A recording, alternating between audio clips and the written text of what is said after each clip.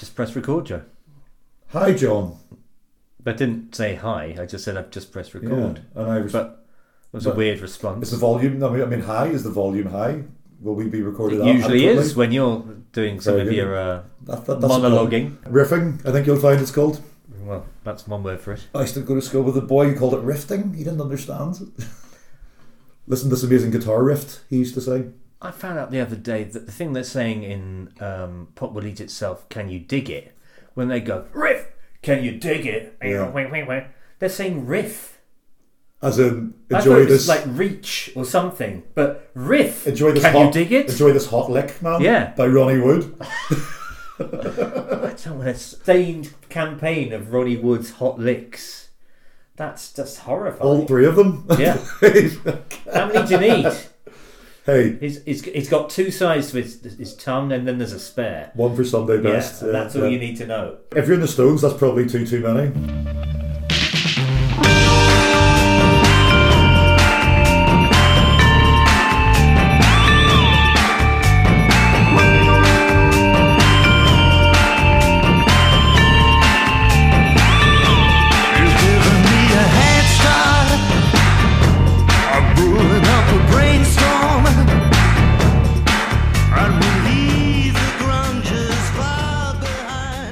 We were just explaining how you actually were Irish in spite of all the evidence to the contrary. Yeah. We'll see, Joe, how Irish I am when I descend over the border into Dublin this coming weekend. You are the invading hordes. And I'm roundly mocked by everybody because the English are a laughingstock now. Yeah. They were hated before, now they're pitied. To be honest, yeah, I think the Irish have been on to the English for a while.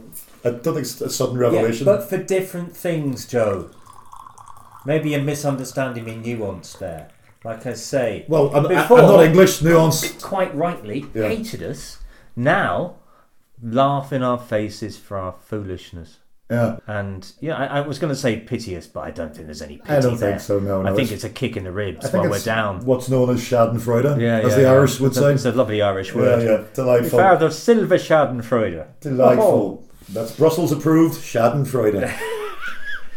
You can't get it here anymore. I don't think you'll be hated down south, John. Your warm brown voice will be appreciated because you're doing a reading, isn't that right? I'm doing a reading. You're flaunting your Englishness. Yes. In the heart of the EU. Very much, with my Brexit flavoured novel is getting an airing. But don't worry, he's a lovable loser, the character from the book. I thought you were talking about me. Well, are you coming, Joe? I'm still deliberating on that. So that's no then. I hear there's a bed I'm available. prevaricating hard. Or a pavement available for me. I believe there's certainly a pavement. They can't take that away from you. So John, I am tempted. I did go look before and it was a wonderful road trip. Well, yeah. Full of canned gin and... and canned laughter. Candelabra. So, hang on. Why are you hedging your bets this time? Surely it's going to be even better this time because around. I don't like to commit to anything. But I wasn't going to go down that or particular anything direction. you say. Or... That's the subtext, obviously. Yeah. I don't like committing 100% to anything. It's just a bit of a flipperty gibbet. So no one can plan anything when you're around. Yeah, I like to maintain my 100% flipperty gibberness. Yeah, I like to come in, bowl in, if you will, ruin everyone's plans. Yeah. And, let's just say I might see you on the bus. Well, you won't. I'll be getting the train down because I'm a classy guy. Okay, so I'm travelling with the lower orders on the rowdy alcoholic Don't turn coach. this into the Titanic, Joe. I'm not Billy Zane. Yeah, and I'm not your faithful retainer. Passport 2, getting the number 10 coach down the road with a creative heart. Passport's numb. A creative heart but a lifetime of resentment for his masters. Played by Bourneville, as I recall. It was played by... the clown. What was that? Yeah, what was that thing about... continental actors used to be just named, played by Bourneville. Cantinflas. Was his name Bourneville? I think it was called Bourneville. You sure it wasn't something? Unless I'm thinking of Cantinflas, who is maybe they're the same guy. Maybe he's playing Bourneville. No, he's playing Passport 2, wasn't he? There's too many layers going on here. He's playing Passport 2 to David Niven's my European tongue. David Phileas Fogg. Yeah, that's a talking lion. Pop culture gets in the way yet again. 80 days around the world. So he was like a fairly robust Gallic chap who liked to buffoon a lot. Yeah. In many ways, he reminded me of... Oh, hang on. Is Bourneville the guy then from the £1 million note? Not 70% cocoa. Well, I've not You looked know, into my old it, mate, but, 70% cocoa. the shipping ports did wash up the occasional. I'll not get into that. I don't think he was called We Cornfield. haven't introduced this, by the way. He did have a one word, but we're easing ourselves in. It's been a while. Well, we've actually missed one. Keep them talking, John, while I find out who Passport There's one in the serials. can, Joe. There is actually. We did one on. 'Cause I hope it's in the can because I've deleted it. So we did you one know. on Portmanteau. Yeah. And all that they represent. And after listening to it, I wasn't sure that I knew what they represented. See, I don't know. The It was, weird thing is, I went in knowing what they represented, You did. and came away knowing. So I mean, I knew what it was, but then I started querying the pitch it with never really fogged over for me. ideas of episodic portions of the same movie being Yeah. Portmanteau, and you were like the Theatre of Blood. Yeah, You were poo-pooing that. clearly not. And we were sinking into this drunken miasma of waffly disagreement. I think I was sober on that occasion as well. Stone Cold? Stone cold. Yeah, And I'm not sure. But It is cold out here, Joe. maybe we'll release it as a bonus Christmas track. Cold and dry. What do you think? I haven't had a drink in over a month now. Yes, John, I was going to ask you about that. So, John, I hear you haven't been drinking. Thanks for asking me about that. How's that No, I going? haven't been drinking. Joe. Congratulations. It's not something to be congratulated about, is it? If we were like a webisode, you would see that John has a nice pot of tea, which he's currently enjoying Yeah. from some nice china there. And I've got a 6-pack of Rockshore Irish Lager, because I'm nothing if not patriotic. Yeah. It's a slight juxtapose going on here, isn't there? It's not pleasant being sober all the time, but it's not that bad either. I did ask you before I arrived, would you be upset to see me drinking beer during this podcast? I've suffered worse than this. You were very magnanimous. Yeah. It would be a bit weird if I suddenly started suggesting that nobody could drink near me.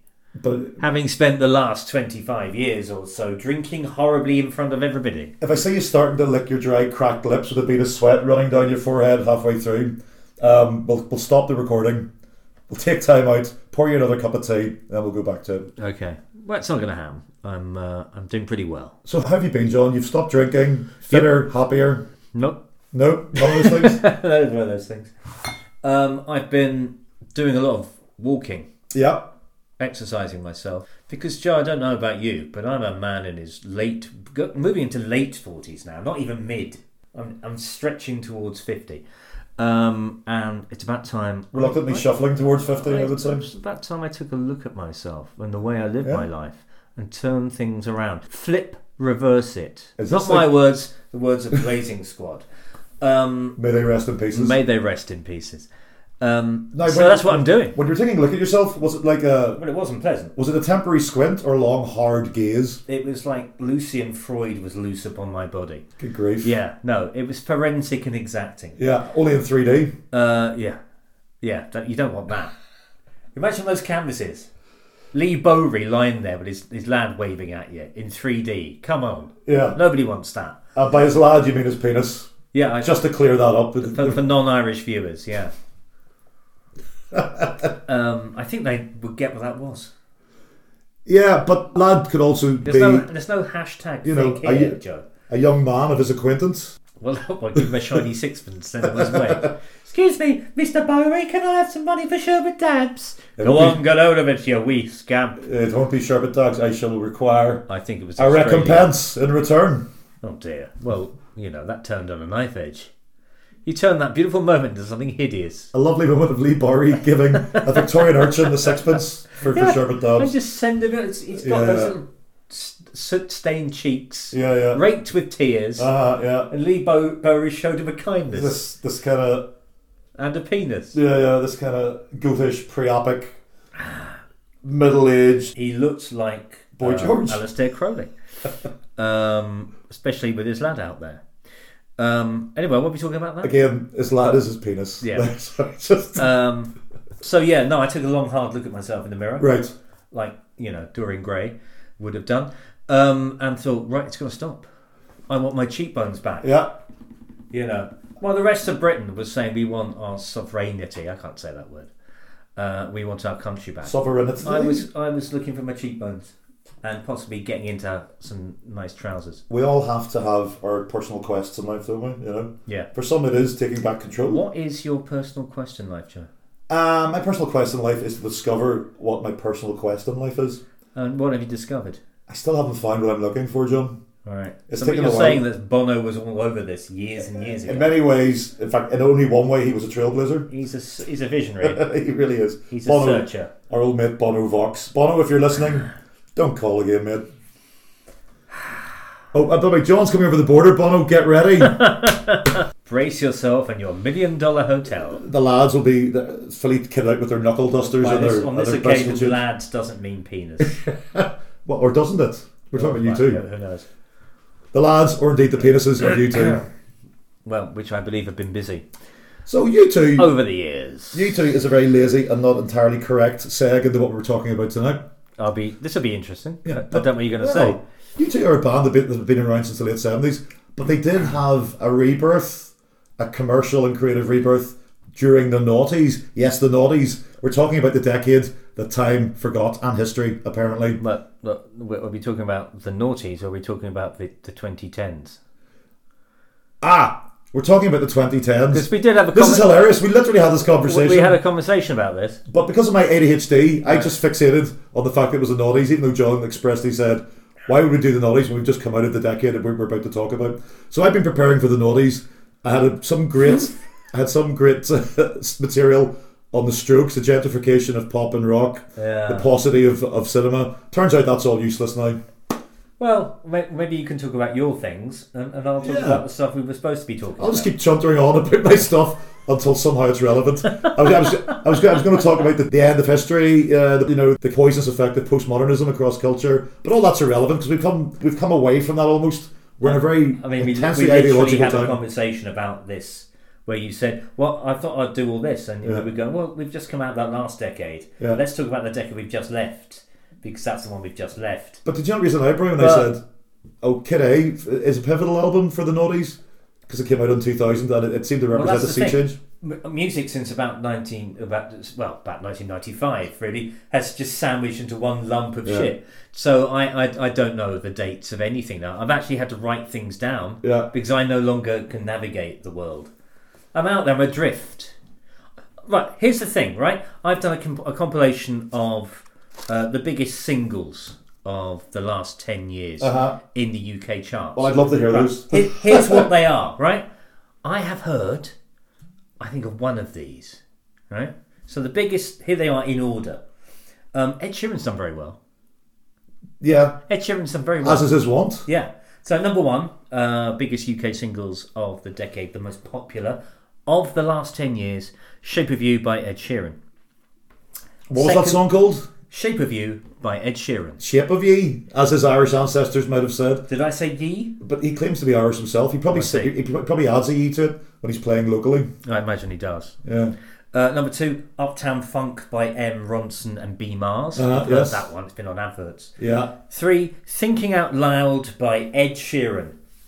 Right, okay, stop right there. Uptown Funk, I know. Yeah. I don't know one single Ed Sheeran song. No. The only thing I know about Ed Sheeran is that he covered Galway Girl because of his aforementioned Irish roots. No, he didn't. It's a different Galway Girl. What? He wrote a Galway Girl of his own. Say what now? Yeah, I know, yeah. Right, okay, that's further befuddlement. It turns out I know nothing about Ed Sheeran. It's good. It's good that you don't. Four, Despacito brackets remix by Luis Fonsi, Daddy Yankee and Bieber. That is the fourth best-selling single of the last decade. Imagine that. What about that the rapey classic by Robin, appropriately named Thick? No, it's not in there. Really? Number five, Perfect by Ed Sheeran. Number six, One Dance by Drake, featuring WizKid and Kyla.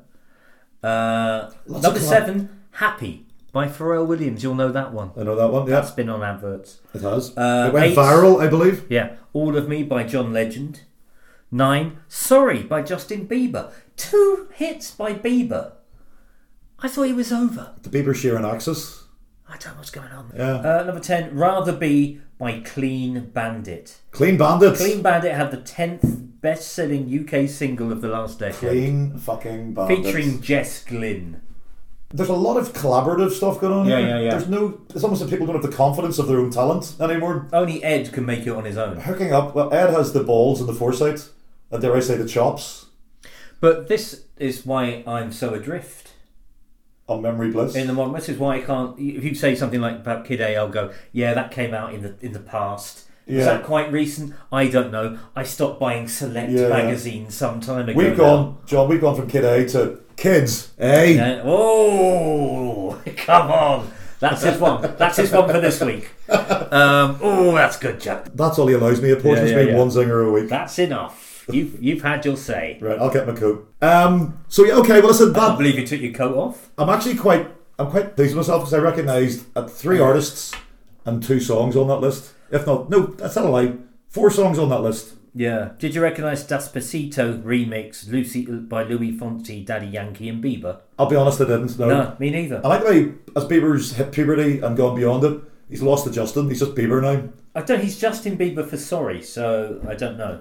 Please tell me that's a reworking of the sitcom. I hope it is. The theme tune. That'd be amazing. Wouldn't that not be amazing? With his own lyrics. I can't sing it. That was a very foolish attempt, but...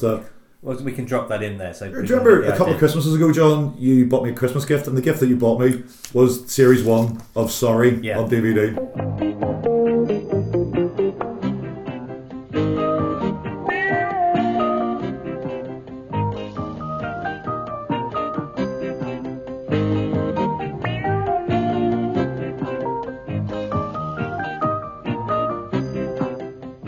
I'm not sure what you were trying to tell me. It says something in the back. Timothy Lumsden is a 40-something plagued by his nagging mother, trying to find love in a loveless world. What are you trying to tell me? With an interest in amateur dramatics. With interest in amateur dramatics. That's an interest you were talking at length about this week, Joe, wasn't it? You were interviewed by I forgot about that, Gordon. Yes. I literally forgot about it as soon as it concluded. You should. I didn't recognise you from that conversation you had there. That was an interesting process. We had the interview. I was interviewed for a local cultural website, I suppose you could call it.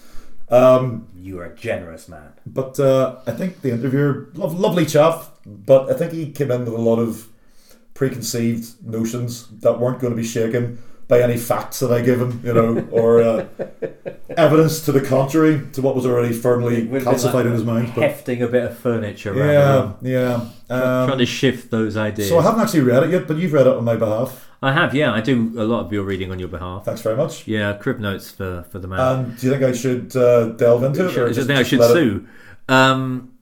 It's an interesting read. I didn't recognise you from many of the responses you gave. Could you feel my muddy fingerprints all over this? Not really, no. I could sense his.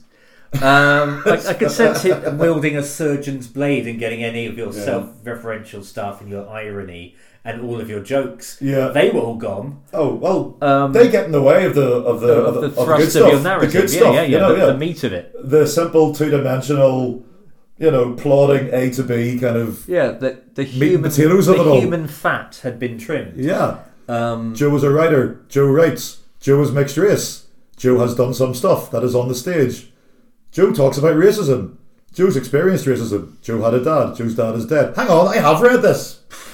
Or maybe you've just lived it, Joe. Now look, I don't want to say too much about it because the person in question... Who am I kidding? He's not going to be listening to this. No. He's not going to be listening to this. He didn't even go and see your play. No. He didn't see the show, but then he proceeded to vociferously tell me what my show was about. And then at the end of it, he went, "Haven't seen it myself." So that was the punchline. It's great performance art. Hey, maybe he just read my review. Well, that's all you need. That's all you need. That was, I actually happened upon that review again quite recently. It was a very generous review. I'm a nice man. For you, John. I mean, for me, all my reviews are generous. Yeah, but and I've seen some crap, so Yeah, but to even be slightly nice is generous. Our dynamic is, is that I'm nice and you're horrible. Whoa! That's exactly the opposite of what I was going to say. I really don't see that. There's a certain performative rivalry, right? I mean, it's not real in your mind. Exactly, that's what I'm saying. It's performative. I don't begrudge you. I don't begrudge you anything, success Joe. Or recognition that might come your way. Good, you haven't got me. Well, you haven't really been over-tested on that, though, have you? I did say something nice about your play as well. And then I got a lambasting from the director of the theatre company because I wasn't very nice about the play, that it was... Oh, I recall you insulted. Yeah, you insulted the. I just couldn't let it lie. So I couldn't use that at all. It's basically. So I basically soured your review for you. You soured my relationship with him. I dropped a stink bomb in the middle of a glowing review. Brilliant. Can't just be nice. Always, It was going so well, the Joe. joke with the jag. Yeah, it was going so well. Yeah. Cross that Oh, what's tightrope. this he's written? Oh, great. Oh, well, I'll show this to everybody then. It puts me in mind of Royston Vasey. Literally Royston Vasey. Yeah, you're the mayor. He's opening some monument in the town. And he's like, whatever you do, don't swear. What do you think I am, a kid? And then he thanks very fucking much. His finest hour, actually. Yeah. But yeah, it puts me in mind of that. I'll always do something to soil the pristine goods that I managed to carry all the way across the minefield. I don't know if you've noticed in the review you recently read that I'd written, none of that takes place. It's just nice. Yeah. It was like going to see a friend's work and going, that was actually a sustained and nice piece of work. Yeah, He did very well. But I thought I was doing you an extra favour by slagging off the opposition. But it turns out that's not how it works. You know. Yeah, I know. There is an interesting conversation to be had about criticism, especially criticism. Your mad zero-sum world. Especially criticism in a parochial society. So it doesn't go down well. Well, yeah. There's only one note of criticism that goes down well, and that's glowing praise. You can have gibberish. Oh yeah. As long as there's a line you can pull out and stick ellipses dots either side, you can just stick anything on it. It's fine. I'm looking forward to the day when someone But pulls, suggesting someone should do a bit more work never goes down well. or giving positive, critical advice on a show. I'm longing for the day where someone pulls out of one of my reviews, not my cup of tea, and just puts it on their poster. That would be day made. Well, you should check out Stuart Lee's website then. It's the sort of thing he loves. He loves that kind of stuff. He loves it. Not my cup of tea. I'll have a wank. That's perfect for me. But I love the idea that I'm so toxic as a reviewer. My antipathy towards a show is like an endorsement almost. Well, those days are long gone, Joe. True. For both of us. We can't When's the betray. last time you reviewed anything? I stopped reviewing stuff in my head, and actually, years ago. Yeah. Although weirdly, it took me a long time afterwards. I used to go to the theatre and cinema after I kind of stopped reviewing professionally, and you still have that critical faculty. It kicks in. You can't enjoy anything. You're constantly dissecting stuff. It really ruined bloody Cinderella last year at the Opera You House. can't enjoy things. Yeah. I have never enjoyed anything. Well, if you really, John. John, if you really get down to it, have we ever really purely enjoyed anything? I enjoy things all the time. You do, actually. Yeah, I like You're- things. You're a lover of life. Yeah. Go and see Jojo Rabbit. It's really good. I'm quite agnostic about life. Don't listen to the naysayers. They don't really get it. It's got a brown Hitler. What else do you want? Yeah. Well, that's that. Right. It's Polynesian Jewish Hitler. Come on. Bring it on. What's it back? We've sort of gone off topic here a bit, really. We have, but it's been delightful. Shall I give you the? I'll give you the biggest albums of, Before you do of that, that John, decade. can I tell you why we got off topic? I'm literally stalling because I've got nothing in the tank. That's right. I've got loads in the tank. So So we'll just chat about these albums. let's carry on. And I've just realised this last decade's been quite momentous in a lot of respects. A lot of our idols and heroes have died. Was it 20? You mean David Bowie? Is that what you're getting at here? Steps through the veil, the portal. Why don't you tell us what we've just found out about David Bowie's last record? Yeah, this is why it's fresh in my mind. David Bowie's last album, Black Star, a beautiful swan song, a daring, a brave, a transcendent record. Perfect way to sign off a career and a life. And it turns out that the title track from it, the middle part of that song, it's a very similar melodic structure to a Jackson 5 Christmas song. Yeah. But not only that, John, what else did we discover? It's got a very similar chord sequence and, in fact, vocal melody to a Bon Jovi love song. Yep. What's Bon that called? Jovi. This is not a love song. Ain't No Lovin' You or something like that. Or is that Chaz and Dave? Actually, this is not a love song. Sounds like piano, but It is definitely PL. But I think it's also called that. But it's literally note for note, It's vocally. extraordinary.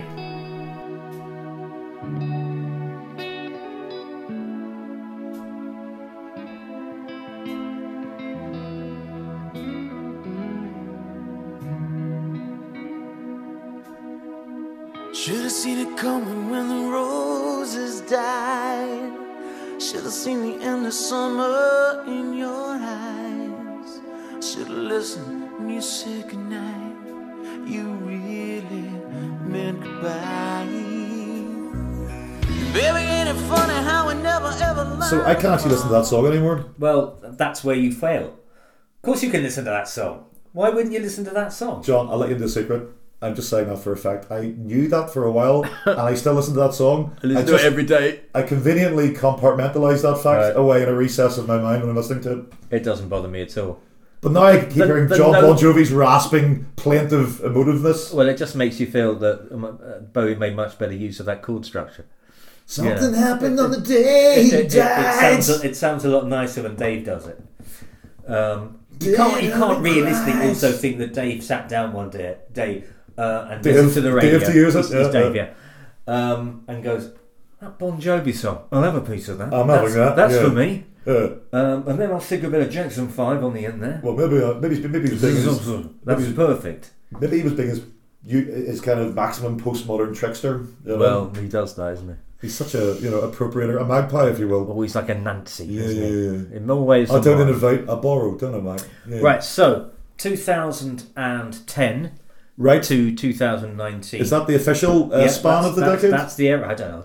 Or is it not 2011 is the first year? Whatever. Because there are some people who would tell you now, mainly annoying arseholes, that 2020 is not the start of the decade. Don't care about those people. Yeah, fuck it. Okay, Fuck 2010 it is. The last 10 years or something. I don't know. So, the biggest UK albums of the decade are as follows. I hope you're listening. Do you know what I'm going to do at this part? I'm going to drop in the Hit Parade music from Top of the Pops. Okay. When you're calling it out. That'd You be ready, lovely, Sam? yeah, okay. Da-da-da-da-da-da. That's on Top of the Pops. Sorry, that's That's Alan Pick of the Freeman. Pops, yeah. Is that Alan Freeman? Oh. Okay. Number one? Or should we go reverse order? Reverse order, yeah. Reverse order, yeah. Go on, Number Brian. 10. The Greatest Showman motion picture cast recording. Bosh. Wow. Number 9. Progress by Take That. Yeah, okay, yeah, sure. Number 8. Our version of Events by Emily Sandy. Beg your pardon? Our version of Events That by sounds- Emily Sandy. That sounds like a lyrically profound What body a of work. brilliant title for a record. Our Yeah, version yeah, of Events. yeah. It's petulant Also, and defensive. it's nice to see. It's nice to see Emily Sandy actually made a record. Unless I she's- thought she was just a sort of Yeah. constant irritant on every Yeah. sort of BBC music program. I thought music and art was meant to transcend the mundane. It's just the. She lives It's just in a the list Monday. of. It's just a list of recorded conversations. Yeah. With a beat. Not unlike this. We should put a beat behind this. We'll have a top 10 album. That was number 8. Number Yeah. 7 is just Plus by Ed Sheeran. That's all he needs. Yeah, yeah. Ed Sheeran One plus. of 3 for Ed in this top 10. Number 6, In the Lonely Hour by Sam Smith. Don't know who he is. Singer. Right. He lost a lot of weight. Good for him. That's my university challenge. Yeah, yeah, I know. Number 5, Christmas, Michael Bublé. Literally an album called Christmas. Of by course, yeah. Michael Bublé. That's all you need. Just slap that on the fucking label. Slap that on the lid. It's Christmas with Michael Bublé. Christmas is a wonderful time of year with Michael I hope Bublé. that's on there. Number 4, Divide by Ed Sheeran. Sheeran. Oh, hang on. So it's this first one. Plus. Right. So hang on. So what's the Hang next on, one? You'll never guess. Let me guess. See if I got it right. Is it Subtract? No. God, you could have gone the right way. You went the wrong way. Fuck. It's an X, which I'm guessing is times then. No, it's Kiss. Or it's Kiss. You can go any way with Ed. This But guy, yeah, is this guy going through the fucking characters on a keyboard? he's not. He's not even trying. Emily Sunday went with our version of Events. Yeah. Take That was- went with Progress. Yeah. He's gone, that'll do, that'll do, Yeah. that'll do. Divide. Yeah, He's done Divide. I'm gonna say take that and taking the ironic route of calling their album something which it almost certainly isn't. Yeah. So at number 3, it's X or Times or Kiss by Ed Sheeran. Thinking even less about her titles of albums, the top 2 are 25 by Adele, which she was 25 when she made it. Shit, that brick. And Love it, at number 1, it's 21 by Adele. She was 20 fucking one. when she made that, yeah. I'm looking forward to Adele's opus 40 years hence. 79. Yeah, hopefully. Well, I'm in the mood for this. Should we do the biggest songs of the decade? Yeah. Reverse So, order? just to be clear, these are the biggest selling UK albums. Yeah. No real surprises there. Ed Sheeran really. Tell me this. This is what I was going to say about the Naughties, but obviously it's redundant now. Ed Sheeran is the logical conclusion of what happened the decade before. As you say, music gets squashed and homogenized to a singularity, and that singularity was Ed fucking Sheeran. Yeah, it's interesting to think where it's going to go next. Yeah, and the fact that these people collaborate with each other so freely is laughable. You know, it's one crushed homogeneity duetting with another crushed homogeneity to produce further crushed homogeneity. And I know I sound like a grumpy old man, but tell me it isn't so, John. Plus Bieber. I'm not going to say anything, Joe. I think you've said it all. Dignified silence. I think you've said it all. It is baffling music. Well, in many ways, it fits very neatly with my theory about why music is so terrible now. Yeah. Which is that people aren't that bothered by it. It's not that interesting anymore. Well, it's not an investment anymore. It's not a tribal affiliation. Yeah, it hasn't been for a very long time. Or a rite of passage. But what it is also is it's so cheap and so available. There's no effort. And also, the people who are supposed to be into music, historically, and that history goes back a very short period of time, maybe 50 years, 60 years, are not invested in it because their parents are still there, squatting all over every fucking thing. You know? Or their grandparents are still there, squatting over everything. But the problem is... What's the point of youthful rebellion if your dad can go, oh yeah, that reminds me of Sonic Youth in about 1983 or something, actually? You know, you can't go any further out than sort of fucking Glenn Branca's hundreds of fucking nightmarish guitars coming at you. Yeah. So where are you going to go? You go progress by Take That. No, you go and fuck around with your pronouns and make them go, we can't even understand what you are anymore. Good, fuck you, Grandad. Well, I think... Fuck you, Boomer. I'll be what I say I am, and you can't tell me what I am, and that's my fucking punk rock right there. Very good, John. I could feel the energy. I could smell the energy. Thanks for saying very good job. Very good job. Well, you've had a thought. I'm just practicing some of that English condescension. It's never going to happen, Joe. Yeah. We invented this shit. Get ready for a lot of that in Dublin, mate. Yeah. I'll still get the four logs a tugging. Tell me that's not a euphemism. It's not a euphemism. Right, so the biggest films of the decade. Go on. No surprises here, Joe, either. Number 10, Harry Potter and the Deadly Hallows. Deadly Hallows? I'll go again with that one. Number 10, Harry Potter and the Deadly Hallows. We'll edit that out. No, we won't. Number 9, Black Panther. Oh, very nice. Number 8, Avengers Age of Ultron. Not even the good Avengers film. Is that the last one? No. The one before? Penultimate one? No, we'll come to that one. Okay. Number 7, Furious 7. Now, what? I don't know what that is. Have you looked into this? No, I have not bothered. The Hateful Eight? Yeah, it says Furious 7 here. 6 Undergrounds? I've heard of that. I've literally written next to it, I've never heard of this film. Furious 7. And it was the 7th biggest film of the last decade, and I've never heard of Furious 7. Is it like one of those Michael Bay anonymous blockbusters that just sells a fuckload of tickets? Yeah, I guess nobody it must actually be something sees like that. I don't know what it is. It's the Robson and Jerome of movies. Huge, but no one knows who's going to see it. Yeah, we'll look that up. I'll come on to the rest of these. Go on. So number 6 is just The Avengers. Just The Avengers. Then 5, The Lion King, which I'm guessing is the remake. Yeah. 4, Jurassic World. Right. Number 3, Avengers Infinity War. Right. Number 2, Star Wars Force Awakens. That's the reboot. Or not the reboot, the continuation of the... Yeah. And number 1, the tip of the top, is Avengers Endgame. And that's the last Avengers film? That's the last Avengers film. It's also the biggest grossing film of all time. I watched one Avengers film and it was so busy I actually got distressed. It's not a relaxing view. Those films in general, there's so much on the screen happening all the time that it's just pointless. It's just throwing as much spaghetti on a wall. Would you like to go to the seaside and just sit there looking with a at nice cone in my hand, with a poke in your hand, hanky on my head, just looking at the sea through the windscreen of your car, coming in and out. Yeah, I'm a big pastoral square. The occasional gull.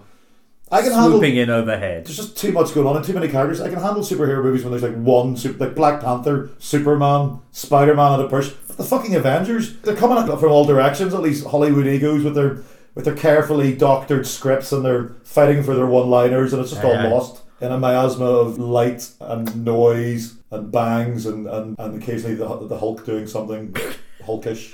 He does do Hulk things. He does do Hulk stuff. Yeah, it's true enough. Martin Scorsese recently said that they're not really movie making. I wouldn't agree with that per se. No, he sounded like a prick when he said that. It's a bit snobby. Yeah. But there's something about, like, it's like they have a checklist. They have to tick off everything on this checklist to make this movie work through focus groups or through whatever the franchise requires. This movie, by huge committee, and these are all very talented people, no doubt, but it just on the screen it just leaves me cold. I always want to like them. I always think that it's an extraordinary and astonishing success that they're not all terrible. Yeah. Because of everything you said, there is a huge funnel of everybody pushing in this one direction to get this homogenized sauce out the other end. Yeah. And the fact that they're watchable. Avengers Endgame is far too long, but it actually has a proper story. And the sauce has to be just bland enough to be palatable for as many people as possible. But I think fat mayonnaise. I think it's like what you were saying. I think they're quite extreme and unusual films. Yeah. There isn't anything really like these films until this decade. This is the big success in cinema of the last decade. Yeah. And it isn't like other things in cinema. It's reinventing the idea of cinema. You would expect someone like Scorsese to be not interested in it per se, but at least recognise the fact that this is a new permutation. Because they're hard to watch, and you have to be invested in them. And young people understand how to watch these films. It's like a wall planner of years of tactical working out timelines, and they're mapping an entire universe by which they can sell movie products. Of nonsense. Absolutely, that's exactly it. It's a cosmology of nonsense, but equally, given so much weight. But what's wrong with that? Because people are more concerned about whether Captain America will stick to his high ideals or not, or whether your woman will get off with your bloke. What do you call her? Scarlett Johansson and the Hulk, whatever the hell. The Hulk, Are they one? Yeah, it's unavoidable. Even if you haven't seen it, you've kind of seen it. And also, the peril in these films, the jeopardy is so high and also so vapid. You know, it's like, what did you call the big bad in the last one? Thanos, yeah. Earth Devourer, Galaxy Shatterer, but also, we actually have real monsters on Earth right now, fucking us up every which way. So, I don't necessarily agree with your argument there. But I don't even think it's escapism anymore. I don't think it's too traumatic to be escapism. The last film, what was the film I went to see? God, my God have mercy on my soul. What do you call that one? Suicide Squad. That was the last superhero film. Why did you see that? The worst. Terrible example, I'll grant you. And then I went to see the Justice League one. Why do you keep watching DC ones? They're terrible. Because when you sit here pontificating about the Marvel Universe, you keep clawing your way back to DC. But that's the point. The first Avengers film discombobulated me. Oh God! It discombobulated me. There, I've said it. You've seen the worst superhero film. And then I went and saw Aquaman. Yeah. And let me tell you, that was great. So. But I don't know why you would. And then I went and saw Wonder Woman. Oh. But all the while I was seething about the Marvel Universe. Even Wonder Woman wasn't great. Oh, it was pish. They can't do anything. Utter pish, like. Whereas, hey, go and see Thor Ragnarok. I think you really enjoy it. Actually, I have seen that and it is funny. Yeah. That's because Taika Waititi. If you see the first two Thor films, you'll realise what a fucking fantastic job he did. The first two Thor films... Yeah, Thor. Oh my God, Thor! I was in agony. It was absolutely awful. Oh, I'm so morose. Christopher, the ninth Doctor Who, Christopher Eccleston played the big bad in the second one, didn't he? Well, the middling bad. So, Northern Elf. Hiya, I'm an Elf King. Well, there's two. Yorkshire Elf King, or is he Lancaster Elf King? I won't go back to being Doctor Who because it's humiliating. However, I'm all over this shit. Yeah. And I'll play. Oh, you want to dress me up as a goblin for millions of dollars? Fine. Yeah, fuck it. And I'll play a magical homeless superhero in that shit TV show Heroes as well. I'll do anything but actually play that thing you want me to do. That celebrated iconic children's TV show. So the Avengers films are, you're right, they're definitely the paradigm of cinema. We've shifted into that. But I remember the days when the Sam Raimi Spider-Man movies, they were what the big epic blockbuster thing was all about, Yeah. But the Avengers has taken it to such an extent. I don't know, man. It's just too big for me. I'm only a small thing. It's too operatic for you. It's not. I hit this. You can't. The word operatic is bandied about way too much. It's the first time I've ever used it. It's operatic more than operatic, if you ask me. You might want to explain it. Well, it's that kind of. Are you doing like an Oprah joke? He really has researched too. Televisual catharsis, The thing about these films I think he just hedged that in there and then. Of course, I just made that up. Because you had but each film, you don't go to watch that film. While you're in that film, you're already anticipating what's coming next and when's the next film coming out, what's the next hero to get a standalone movie. So the film is a constant roll and boil. There's no real time to stand. That's what I think. I have to slightly disagree with you there. But you are right to the extent that, you know, you do have to think, well, where's this going to lead at the end of this film? Yeah. Where's it going to go? But the James Bond franchise has been doing that forever and ever. but That's always been so. And Star Wars. And all of those Yeah, things. yeah. And with diminishing lead on, returns. lead on. Well, obviously. But not in the Marvel Universe. Sometimes they peak and Yeah. sometimes they peak and sometimes they But, drop. but it's very telling that the sting at the end of the credits is the thing now in these movies. Yeah. Next, it's like, next, what's coming next? But they you know? invented that as well. That's a really good idea for advertising. But I used to think it was exciting in the James Bond movies. James Bond will return. Will return in some. And then there piece was of shit. one where he didn't return in that film. What was that film? Can you remember which film? Where it anticipated the wrong next James Bond movie. No, really, I don't know.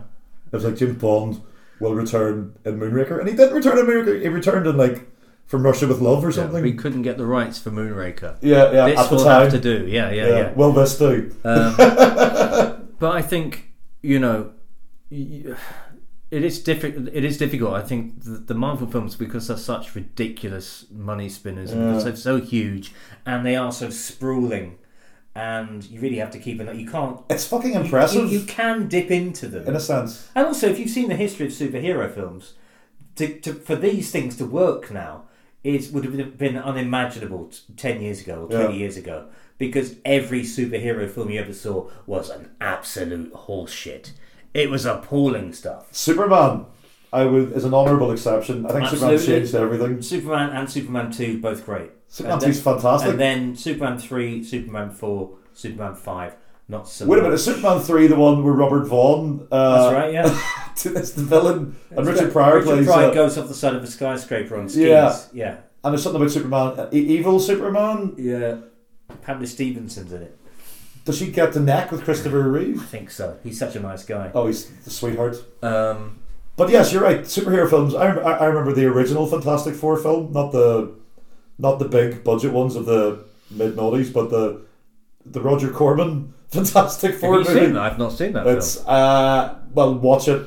The things prosthetics are just a series of egg boxes, I think. In true Corman DIY style. You know what Susan calls the thing, because she doesn't remember the names. It's not Arlene Foster, is it?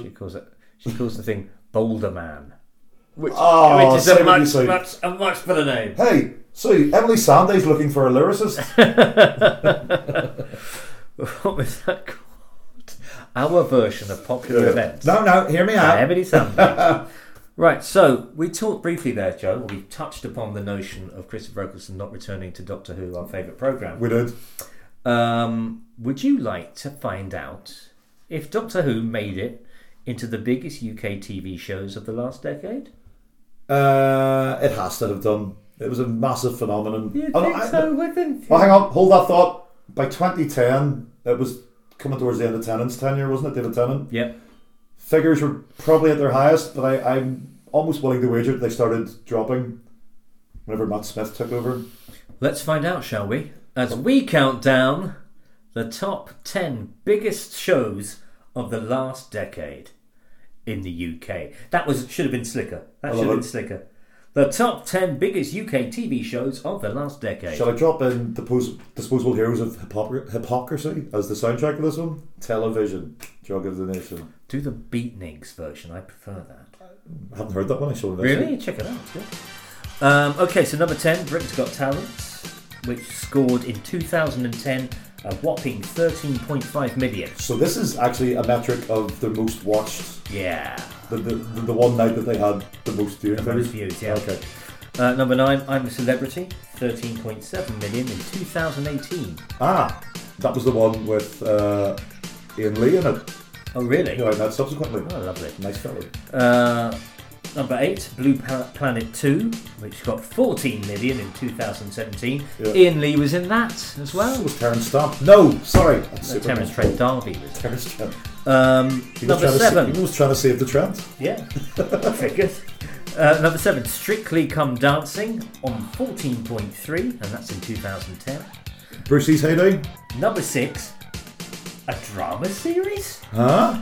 The Bodyguard, or just Bodyguard, I don't know. Say what now? Yeah, 14.3 million viewers in 2018. The Bodyguard. That's quite recent. Yeah, The Bodyguard is so recent. I haven't properly processed it as a TV program yet. I still think it's that movie starring Kevin Costner. But I genuinely thought that's what this was. I had to look it up. Number 5. Coronation Street with 4.7 in 2010. Sorry, 14.7 or 4.7? 14.7. 2010. 2010. Quite recent again. What storyline would that have been? Something to do with Carla, I suspect. Yeah, probably Carla. And Peter Barlow. She's no better than she should be.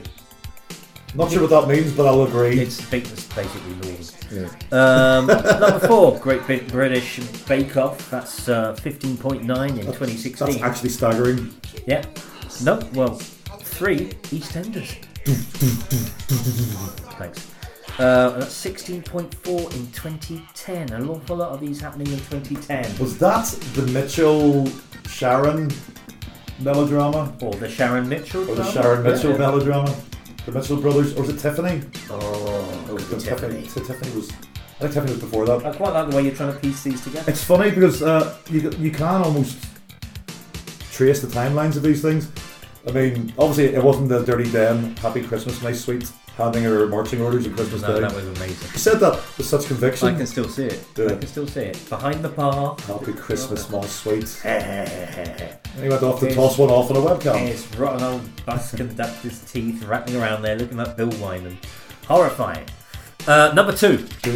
With a bullet. Uh-huh. Hopefully. To its head. Gavin and Stacey's special. 17.1 million people watched that in 2019. The Christmas special Yeah, gone. just gone. Fuck a duck.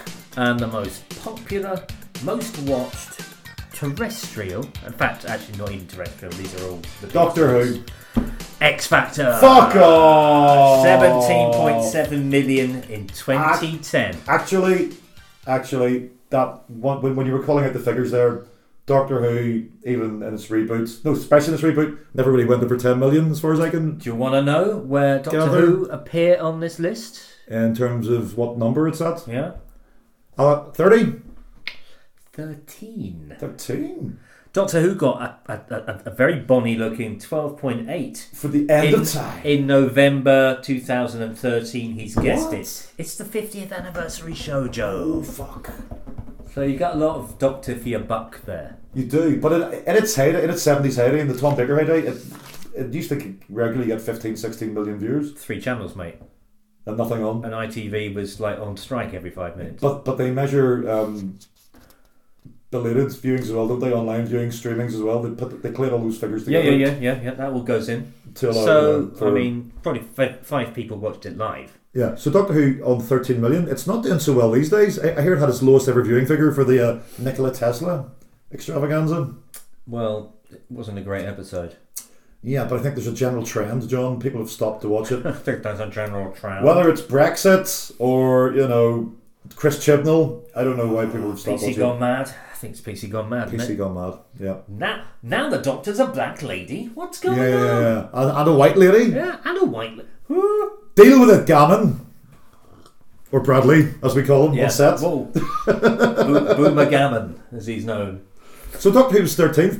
That's not surprising because essentially it's I a think niche. it's quite surprising. It's a niche children's show. It's not a light entertainment variety program like a lot of those other with reality / variety. What's so special about Bodyguard? Why is that in there? Because it captured the nation's mood. I thought Dr. Foster or one of those would be in there. One of those It also racy Sunday night dramas. It was one of those with what ladies they used to in them. call water cooler TV Right. series where people. Do people have water coolers I've now? never had a water cooler in my life, but apparently people stand by water coolers and talk about TV sometimes. I don't do that.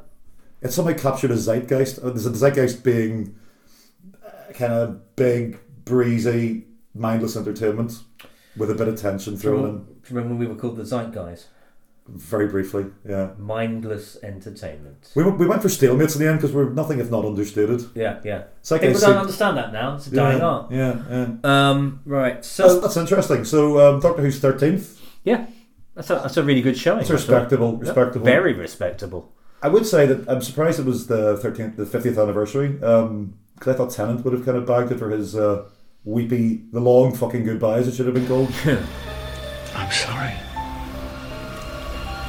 I'm so sorry. I'm sorry. I'm sorry. I'm sorry. Sorry, I'm so sorry. I'm so sorry. I'm sorry, Jackie, but there's no smell. I am very, very sorry. Well, he's in it. Yeah. I think people responded to that. Oh, can I just... And Tom Baker came in at the end. Yes. So, What did I? you know, Did he? Or did he? Maybe I Oh. knew.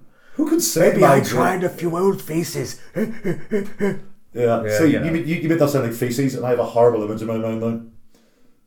I'm trying to get a few old feces. Right, I see. I thought you just saying my impression was shit. Uh, Which it was. It was- That was fair comment. It wasn't your best. Yeah. It was Tom Baker's birthday last week. He was 86, so happy birthday, Tom Baker. If you're listening, Tom, sure. Which I know you are. We're big fans. Big fans. Avid listener. Actually, it's getting tricky now with Tom because he is What do you mean? emailing a lot. Some of it can be quite graphic. And Sorry, come again? He is not shy. You know, I am getting some On social media? eye-watering images Oh, from Tom? from Tom. Wow. Wow, really work with me here, Joe. I'm on my own. Okay, so... I'm inventing a notion that Yeah. Tom Baker is Is he- sending me is he- obscene images. is he Snapchatting He's you not again? doing. Yeah, sure, whatever. Now it's gone. The moment's gone. Christ.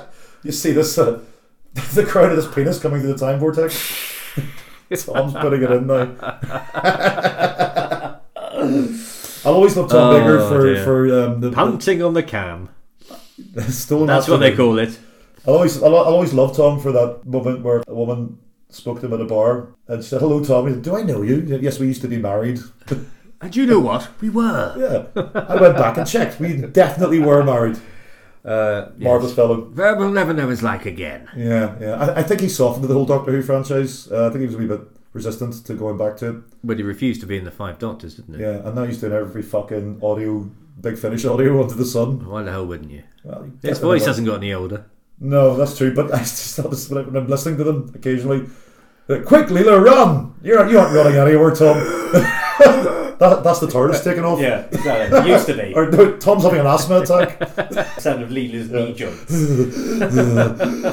So, John, I'm gonna stab him, Doctor, with me knife. Is that all right? Oh, God, blimey. obviously the last decade was a kind of an odd one. I think on a global scale, shit got real. You know, Yeah. the neoliberal consensus kind of evaporated. You know, that old "we never had it so good" delusion was quickly knocked. Lot of earthquakes, a lot of Both oil spills, a lot of volcanoes. both literal and Yeah, literal. literal ones, lots of them. You know, Chile ate itself. Yeah. It's these look like the end of days, Joe. This looks like the end of Yeah, days. you see, I think every... I would have thought you'd be all over this because you're so, anti-global capitalism. Yeah, We've I'm got to also- break down that system, but Yeah. nobody's doing it. Yeah, I'm not- least of all But I'm you. not a member of a millenarian cult. Get out there on the barricades with one tit out. What are you doing? There are literally 50 ways for us to paraphrase Paul Simon, 50 ways for us to fucking leave our lover, the planet Earth. We're lining up so many possibilities for Armageddon. It's almost like comical. I've stopped caring. I used to be very worried about that sort of thing. But I also believe, John, do you know what I believe? Go on. I believe every generation feels that it's end times. Every generation has that sense of things have gone too far, something's got to give, something terrible is about to happen. It's this fear that I think that keeps us all, in place, I suppose, in this society that we live in. Late stage capitalism is going through a few teething problems. Granted, Brexit being one of them. Yeah. The other being another outshoot is the Avengers films. I mean, where does movie making go beyond that kind of? Does it get bigger and bigger and bigger and bigger until it just takes up an entire building? I'm I mean, a large building. I have to say, I'm struggling to visualise that. Well, you mean, but what happened? Where do you go What in do you, movies? what do you mean? But where We already have the IMAX, Yeah, so yeah. we can already do that. the homogenization of everything, be it music, as we've discussed, Yeah. cinema, the cracks. No, I don't see it with cinema, and I'll tell you why. Cinema constantly reinvents itself, and it's a much more robust art form than pop music. Yeah, to an Pop extent. music, I think, is a cultural blip. Yeah. I think it no longer has any of the things Yeah. that it used to Well, have. they've worked out how to most effectively commodify it. It's been refined to a very simple exchange of product for money. Yeah. That's all the craft. And the craft in pop music was almost an accidental byproduct of the industry. It was like passionate young creative people. It was a way for people from art school or people, who could pick up an instrument or maybe just had a great idea, could do something. It was a very democratic way, once anyway, of being creative. That's gone. These days making films is probably Yeah. more cost effective I than being on the absolutely think so.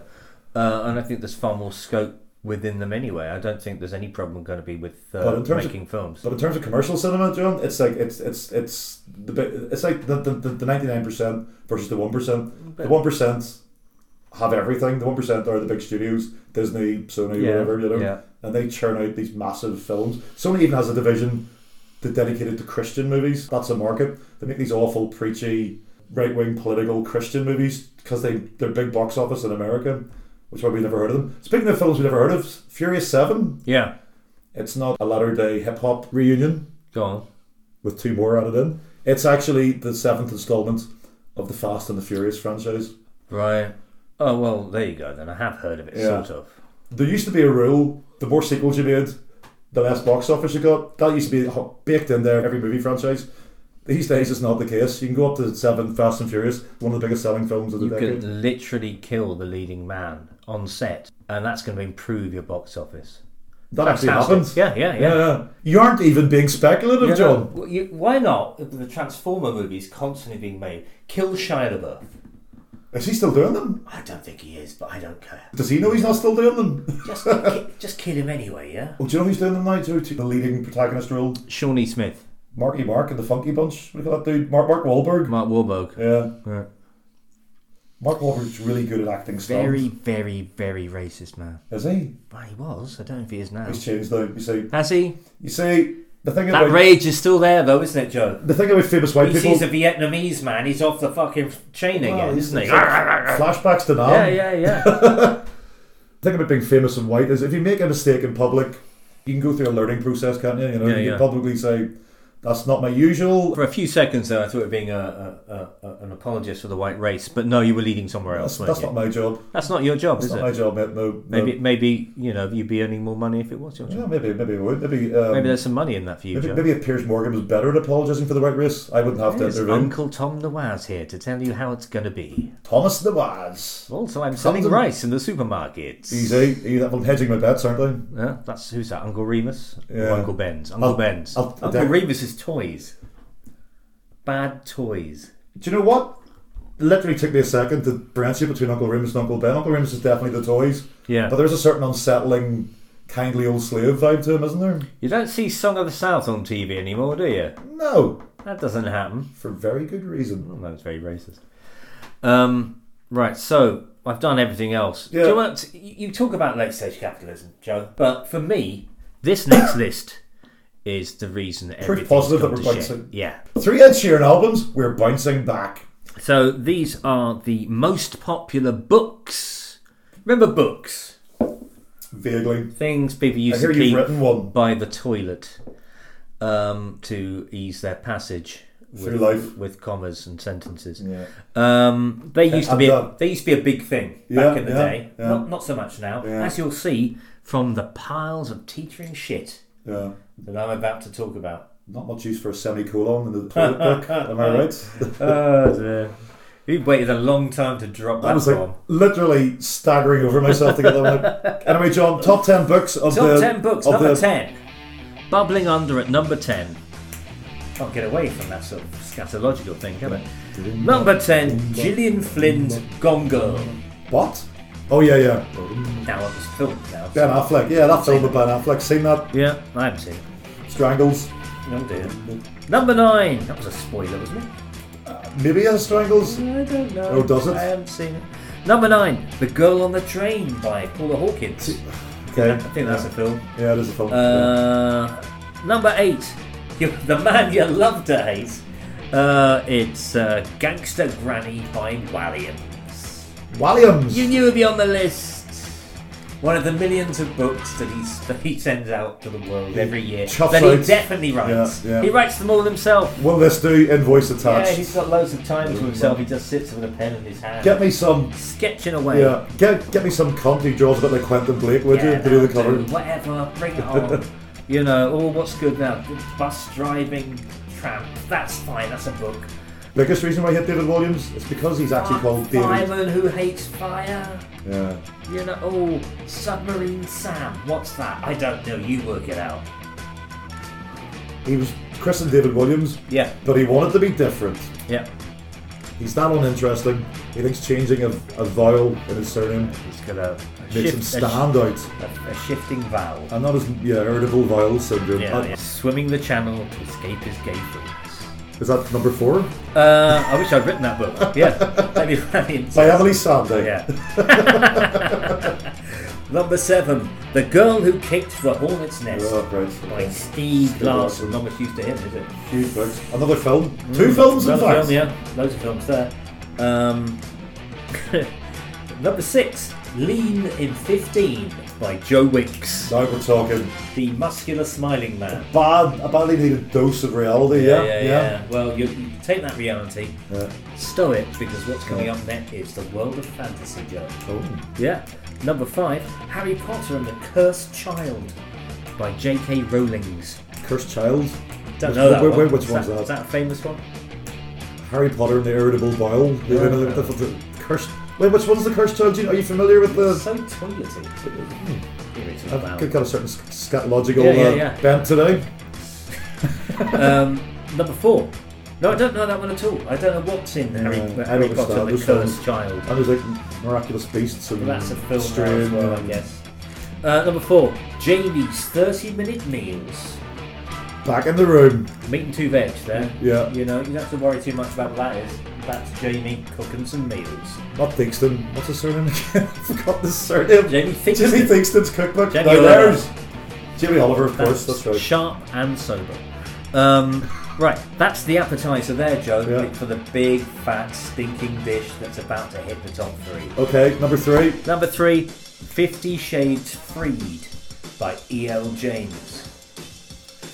I love the arrogance of her initializing of her first 2 names. I think it gives it some kind of literary gravitas that is totally non-existent It's in well the actual deserved. prose. I'll tell you why. Because Yeah. at number 2, 50 Shades Darker by E.L. James. Yeah. Can you guess, Joe, who the number 1 author is of the last decade? Dan Brown. It's 50 Shades of Grey by Fuck! E.L. James. There was a clue in the question. I've done the 2 sequels. You didn't think the top book was going to be her as well? I didn't realise there were 2 sequels. Yeah. That's what? Yeah, fine. I mean, Ladies Needing a Wank. Yeah. That's who bought it. 3 slightly, morally suspect porn books. Joe Wicks. 1 Harry Potter. And a Williams. Yeah. What a snapshot of a culture that really is. The only other If you put that on a slide or Yeah. in a petri dish, Yeah. you'd be worried. character. Fucking coronavirus, come and kill us all. The only other You character. deserve it. Yeah, you lean back That's to. very good. There was That's a very gap. good. There was a gap there, though. That's never happened before. Yeah, but you snapped it like an alligator with a Yeah. with a Like that sequence A with baby Roger lion Moore walking carcass. across the crocodiles. Yeah. You know, like that. classic sequel. Classic sequence. Butterhook. Oh, But I was going to say, John. you couldn't say that now. Oh no. People with hooks would be offended. Yeah, Abu Hamza would be Yeah. writing in. See you in court. Can't even say see you in Strasbourg anymore. That's dated. See you in Strasbourg for a nice weekend break, but that's it. But I prefer Guy Hook. I was going to say the only other character who I can think of with the initials EL is E.L. Whistey, that sad Peter Cook. Park Character. Bench talking like that, yes. Yeah, so I always imagine him writing those kind of that filth. I think he would write. Well, is it filth? I don't know. I've not read it. Apparently it's filth. Yeah. I haven't read it. I actually made the mistake of watching some of the movie recently. I reviewed the first one. Yeah. Yeah. How did you find it? It was just appalling. It's like, I got bored of her nipples. yeah, it was all set up. Every you, scene. You were just waiting for the fucking, basically. Yeah. And it took forever to get going. There wasn't any fucking either. Was it Because not? it was just him attaching her by some manacles to a bed in a red Yeah. room and going, with his shirt off. But so I And there was no actual sex, as I recall. have a legitimate question because he's not presented as a particularly savoury individual in the book. He's not like this knight in shining armour. No. There's something. So who's this book for? Is it for women, bored, sexually starved women? Who is it for? People who get off on S&M? Who's its core market? It's interesting what the power play is here because obviously It's not that- he is emotionally unavailable. Yeah. But he is also very good looking and very rich. Hugely generous with his resources, if not his time. And also, there's a trade off into some kinky sex. So there's an awful lot of ritual, and there's an awful lot of dressing up in things and having to be in certain places at certain times and having payoffs and having the sort of the riskiness of him just being spontaneous with a helicopter. I don't think Andrea Dworkin would find this liberating. It seems like it doesn't seem like it's I got a don't think feminist she would, spine no. to it whatsoever. A.L. Wisty appears to have written a book that she knows will sell and left her politics. Well, do you know the basis of these books? Do you know where it actually came from? Real life? No, Twilight fan fiction. What? That's where these books started. Wow, go on. Yeah, Twilight fan fiction. The vampire She used to write fan fiction about the characters Right. involved in Twilight. About the So one characters- is a very old vampire who's Yeah. unemotionally available, and the other is a virginal young girl who bites her bottom lip a lot. Played by your woman, yeah. Yeah, and she went to try and turn these into a novel. Couldn't. Obviously, it was owned by somebody else. Yeah. So she tweaked it and made him not a vampire, but still emotionally That's unavailable. modern and very day rich. New York. He's a massive banker. And now they're into Yeah. kinky sex, but that's where it came from. It's the biggest Yeah. 3 books of the last decade started life as Twilight fan fiction. Yeah. That's where we are Yeah. as a culture now, That's it. It's one and of that's why it can't get published. it's one of the whitest, most neoliberal. Stop saying neoliberal It every is. 5 seconds. If I said every 5 seconds, you would know about it, mate. It's literally neoliberalism, mate. All right, mate. No, just button down, mate.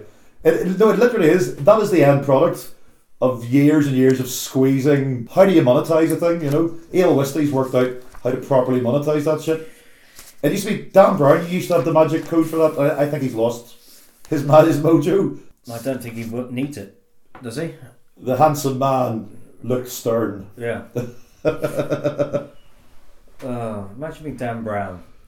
I wouldn't mind Why his would money. you do it? Look, if you made his money, and you clearly have no interest in writing books anyway, because you But get did- all your research done by an assistant. Yeah. And I'm not saying he didn't write his books. I'm not saying You that. just did. No, I'm saying his research was done by his Yeah. assistants. Of which Sorry, he John. did Research of which Yes. there was none. research. Hey, somebody had to read those books about, Cathars. Get me a bumper puzzle book, and we'll work from there. Somebody had to leaf through those Yeah. old tomes on the Priory of Sion. Remember those old News I of the could have World done that. or You Sunday could have paid me, Express Dan Brown. bumper puzzle books? Yeah. You can get 3 Dan Brown novels out of one of those. But, I mean, waking up in the morning in his palatial surrounds and thinking, I should write a book today. He doesn't have the drive of a Williams, But do you not think? who's never not writing a book. He's just constantly he's there, on furious. set. What are you doing under the desk? We're trying to judge this talent show, Yeah. David Williams. Oh, sorry, I just had a brilliant idea about a road sweeper who's also He's restless. a rapper. He's Rapping ceaseless. road sweeper. Yeah. That'll do. That's another one. He's always writing, always working, always creating skits, always riffing. Yeah. Public appearances. He can't settle. Bin Man Bling. That's something. Do something with that. Make that into a book. I want to be on TV this Christmas. The flying. I don't know. Playing a character who's slightly fey. The heroin dealing postman. I don't know. Was that one of those? That's something. Yeah. Why not? So, what was my? I totally forgot what my train of thought was about those 50 Shades of I books. think you were saying something about late capitalism. Late stage capitalism, yeah. And I know you were warming to that thing, Yeah. but it's It's almost as good as your neoliberal stuff. Bring that back in. but that's Tie them what- together. But what comes first these days is it's not can you write or have you got a great idea? Have you got an idea that we can sell?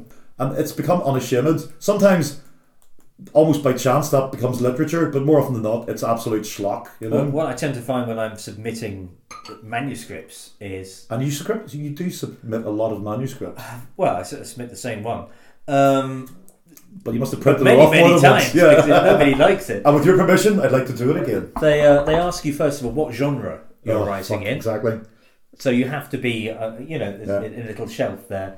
And then they go, and how many followers do you have on Social on media. social media? And I thought this was like a one-off the first time it happened. I was Yeah. like, that's a bit weird.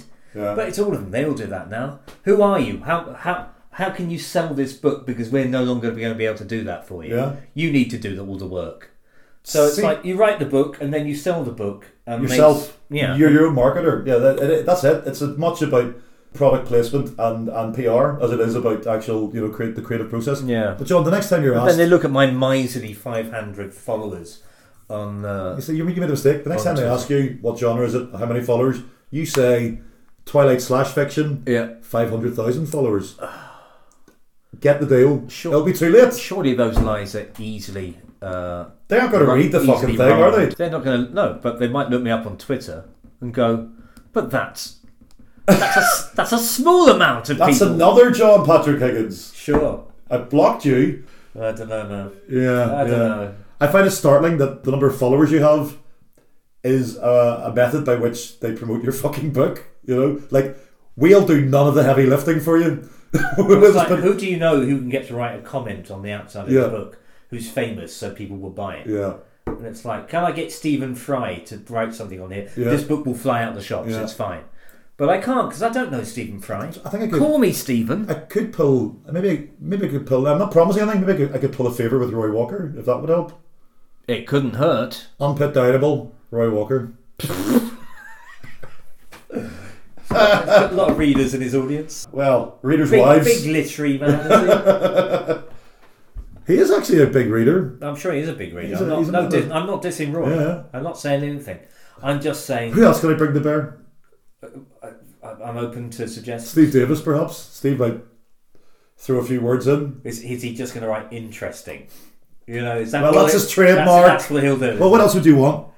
I'm just impressed by what I've just seen you do with that bottle of Rockshaw. It was quite suggestive. Yeah, I know. All this talk of 50 Shades of Grey has gone to my head. Joe, if you'll excuse me, I'm getting the vapours. Just going to retire to the bathroom. Yeah, I've just hosed myself down. To read another chapter of the Paul Morley Bowie book just to calm down.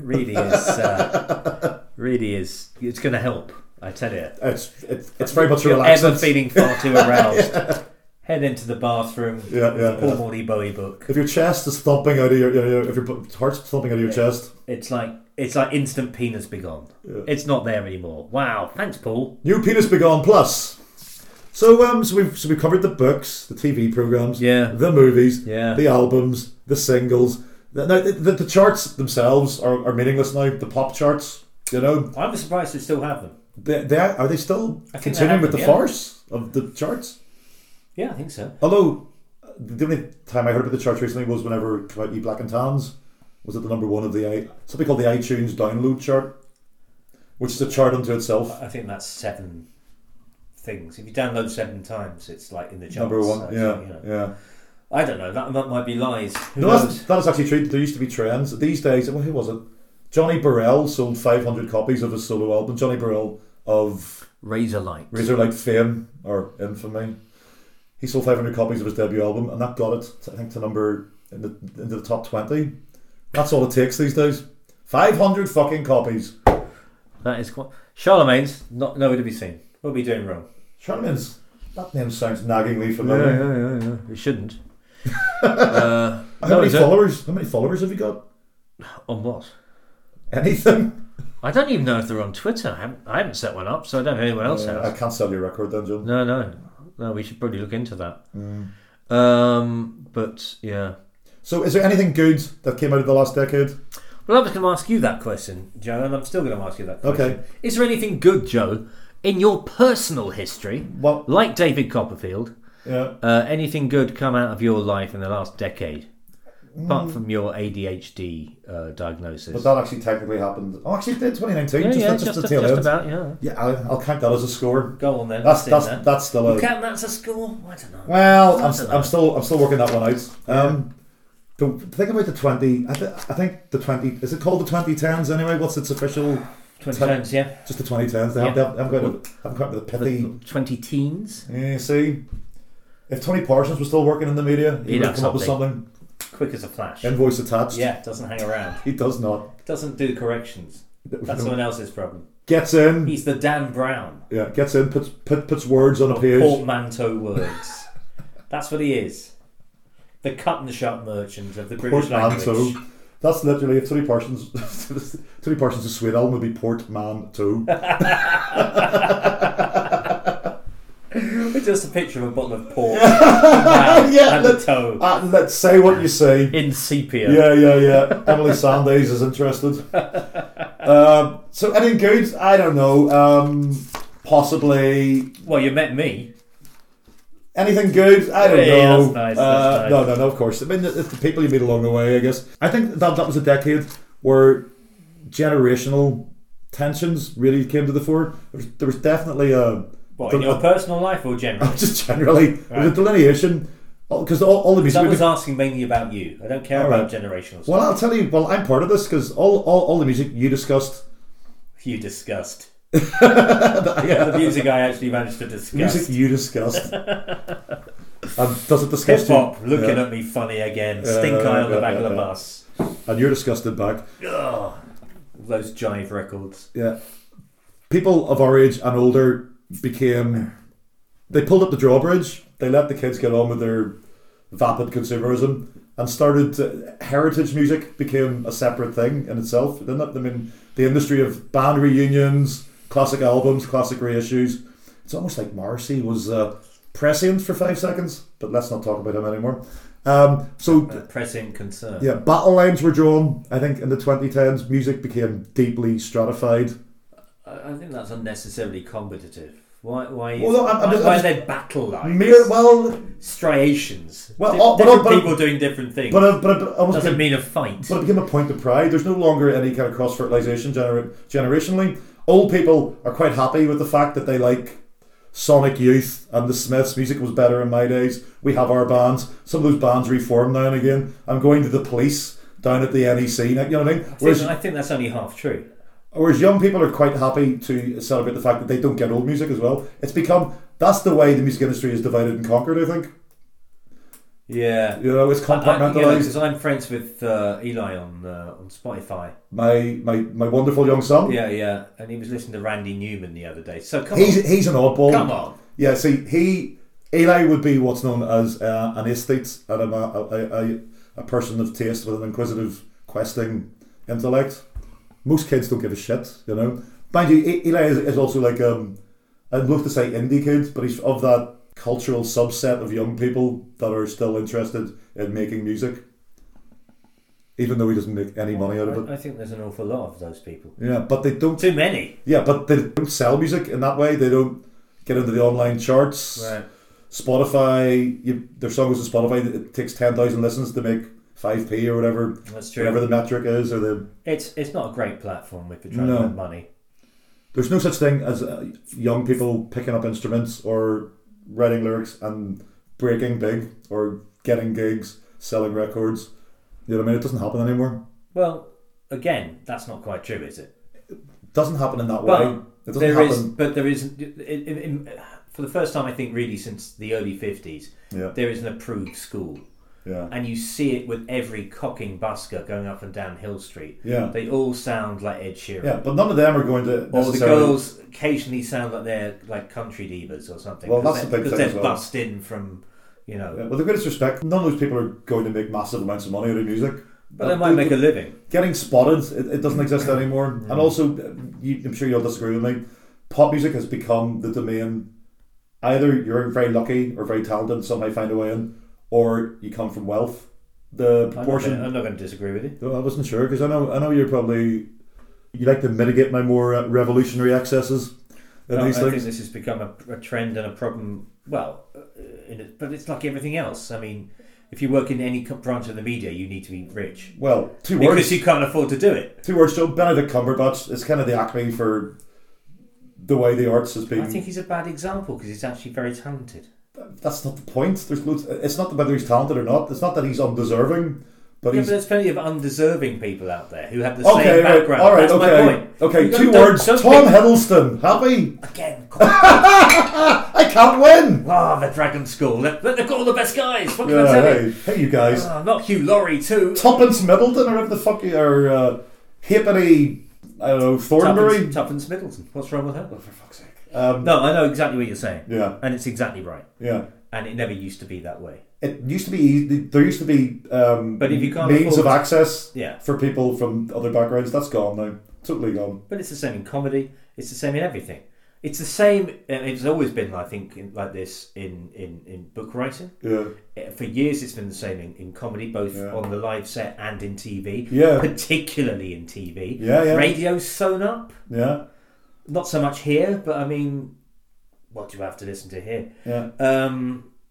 But I mean, yeah, John- it's absolutely true. John- There is no level playing field. There's not. Even for people like me, Joe. Even people of the lower middle class background. Yeah. John, I'm going to use those words again. Don't hit me. But the post-war consensus, where there was a welfare system, and young people from less advantaged backgrounds had access to education. All of that's been ripped up by That's true. the new neoliberal consensus. It's destroyed. Those guys again. I know it's destroyed. Joe, I'm starting to think they're the villains of the piece. Oh, hang on a minute. Wait a minute.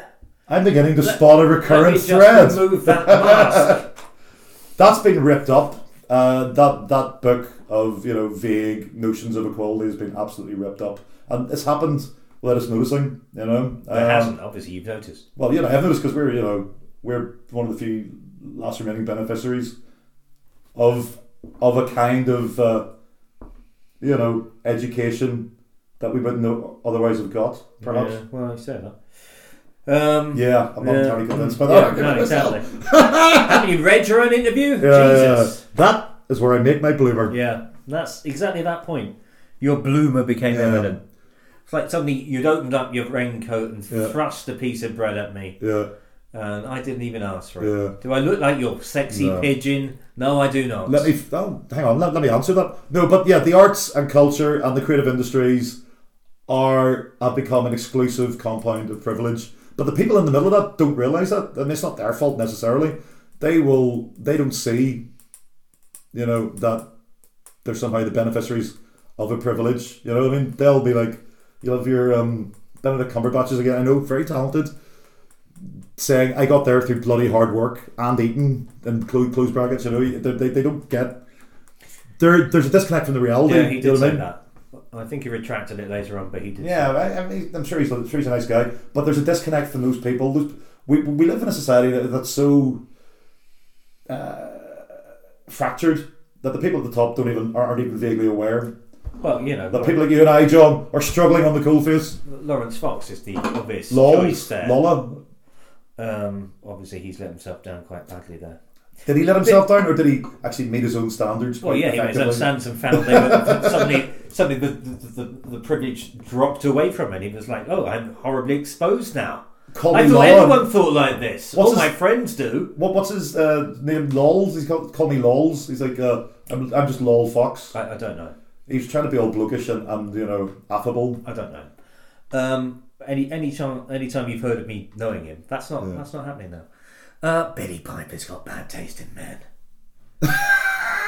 What's going on with her?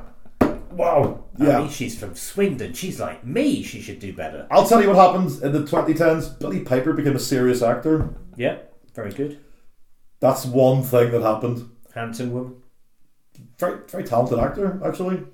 Yeah, also I meant that. But also very, very easy on the eye. Also, separate thing. Yeah. But terrible taste in men. Terrible taste. What did she think? Jesus, terrible taste in men. Look, who's next? We'll edit that bit Do out. you think Daryl Hall might die and Rupert Murdoch might move in there? Daryl Hall or Jerry Hall? I think, who's Daryl Hall? Is Daryl Hall married to Rupert Daryl Hall, Murdoch? the wife of Rupert Murdoch. Yeah. Hall and Oates fame, yeah. I think Daryl Hall's married to Rupert Murdoch. You ever heard Jerry Hall sing No, I Matthew? think I do mean Jerry Hall now. You pointed out. Oh, here she comes. It's Billie Piper marrying my husband after Daryl I'm dead. Hall and Rupert Murdoch. That's. Do you know what? I can't think of a better way to end this podcast. They shelved that album. Together at last. Yeah. Well, hang on, that's not fair. I haven't finished with. Carry on. Well, actually, I don't care. No, carry on. I've had a very eventful decade. Okay, you have indeed, yeah. But you've had your fair share of tragedy, and well, let's not. Let's not dwell on it. But what I'm saying is, it's been eventful. It's been very eventful. I moved to. How's your cut? You have moved about. That was quite seismic. You met me. Yeah. I'm probably the most seismic. I stopped being in London. I stopped having proper jobs that a grown man would have. You kind of unfettered yourself from the shackles of the man. I invented myself as a writer. Now you're desperately trying to find those shackles again, but you can't. I'd love some shackles right now. My blisters have healed. This isn't meant to happen. EL, shackle us up, love. So the new decade finds me, Joe, staring in the face of Don't say the abyss. wonderment. Good. Phew. It's a startling vista. Uh-huh. It's fresh, it's exciting, it's new. Brexit's happened. Who so- knows what's going to happen Yeah. now? Could be mad. You're also extremely sober. I'm getting a very sober vibe off you. What's that meant to be? Well, Or you like s- some sort of... well, you said that with a degree of measured reflection, which you wouldn't have if you'd had as much beer as I have just drank during our podcast. Or reflection, I have not touched a measure in a month. Measure for measure. That's pretty impressive. Yeah, there you Will go. you continue with this boozeless odyssey? Well, do you know my plan? This vodacy? It's the opposite of that, actually. Go It's on. like he's in the room.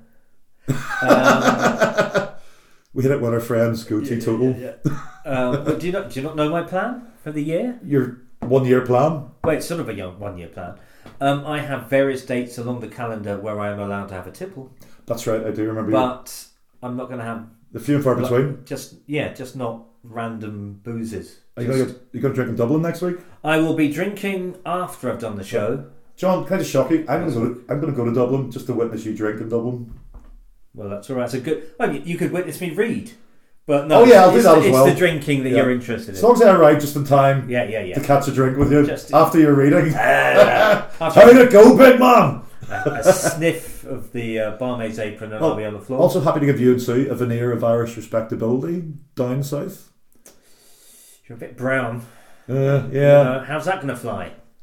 Either way, You're yeah. very much a game of two halves. I really am. Also, how are you going to get there? Oh, well, we've worked this out. I'm going by coach, you're going by train. Wow. We'll see who gets there first. Well, I will because I'm starting off really early. Ratio. No, Yeah. I'll get there in my own time. Is it the same venue? Yeah. We don't need to record this. Is it the same venue? This is Can, fun. People enjoy this stuff. can you give me directions? I'll write them down here. Yeah, sure. I'll do that later after we've done the show. Is it the same pub that you did last time? Yeah. All right, It's called okay. The House in Annesley. It's in North Dublin. And it's Nice run boho by... crowd. Yeah, lovely bohemian crowd.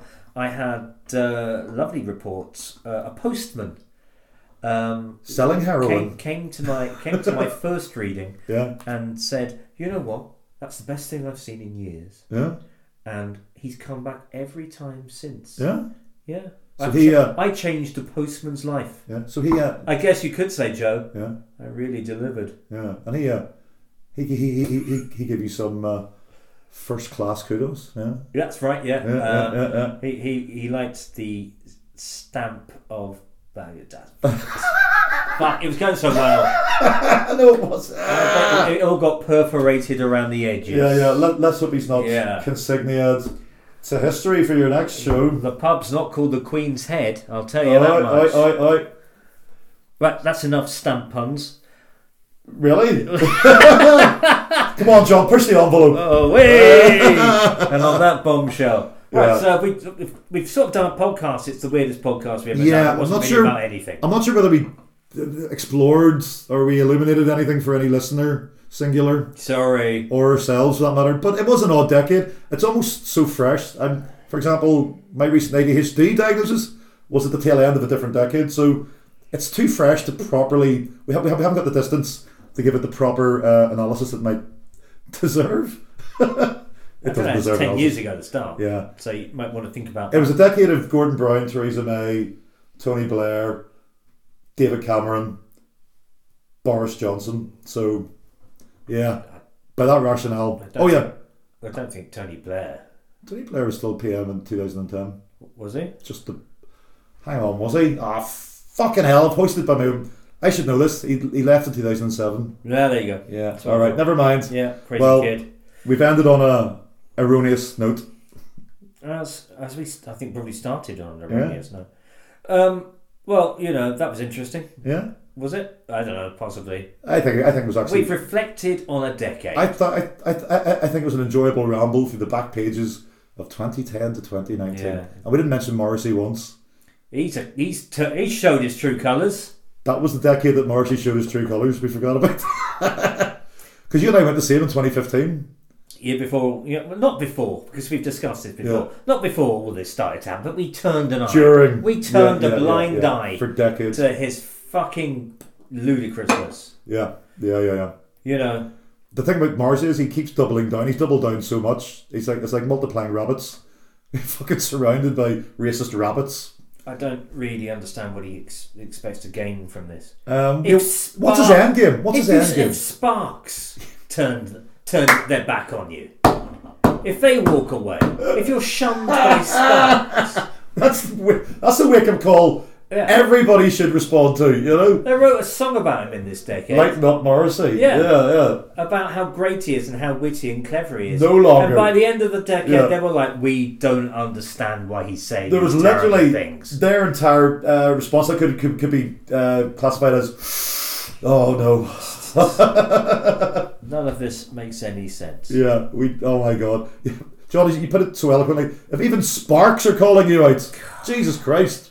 He has fallen so far that he'll never stop falling. Here, do you think they no longer respond to his faxes? It's this terrain of faxes from it's Morrissey again. It's Morrissey again. Rip it up. Start again. God. I'm looking forward to the Morrissey denunciation of Sparks. It's going to come. Yeah. that will commence. And that's what I'm looking forward to in the new decade, John. That's the kind of guy I am. Well, you're going to go and see Sparks, Joe. Yes, so are you, I would imagine. And I hope they denounce him from the stage. That would be fabulous. Fatwa. Yeah. Russell. I'm going to be at the back of the hall shouting for Lighten Up Morrissey and see what they say. Lighten up, Sparks. No, we don't play that man anymore. He's a bad man. He's a very bad man. He does terrible things. That's just ream after ream. Our fucking fax room is full of Morrissey faxes. We can't get in. Oh dear. I don't know. It was meant to be Sparks. I don't know what's going on there. That was just the kind of the collective voice of Sparks. Hi there. I'll do the talking round.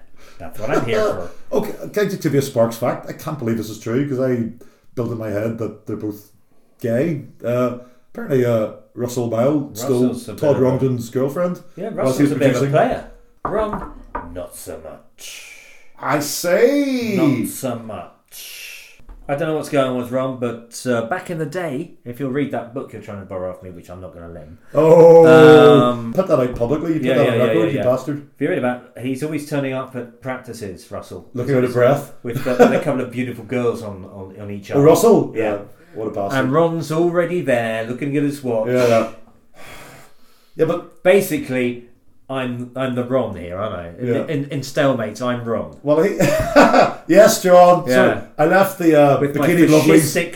They're winning in the hall for the podcast. My fascistic good looks. Yeah, and you're kind of and your hatred of tardiness. I have to say, I do hate tardiness. You really do. You fucking love it. I don't love it. I just I'm a slave to it. I'll meet you at 7. I'm at a bus stop in town at 7. I said 7-ish. Are you going to make it? Ish. It's not half an hour later. Ish could be anything. Well, it could be. Next time, just say 7 then. But I said ish to buy me that extra time that I knew. We'll probably cut this out. Well, I think this is John. This is going at the top of the podcast. Yeah, I'm actually cutting and pasting this and putting this right at the front. This is the content they want. When Stalemates goes bad. Bickering tits. In fact, we should call the podcast Bickering Tits. We are bickering tits. Well, that was the decade that was. We've been John Patrick Higgins and Joseph Nawaz. Joseph Jahangir Nawaz. Jahangir, you daft English racist. I said that properly. That's what it sounds like. We started. Jahangir. We started the 2010s as fresh-faced zeitgeist, and we've ended the decade as stalemates. And that's a wrap. Like the corners of my mind, misty watercolor memories of the way we were.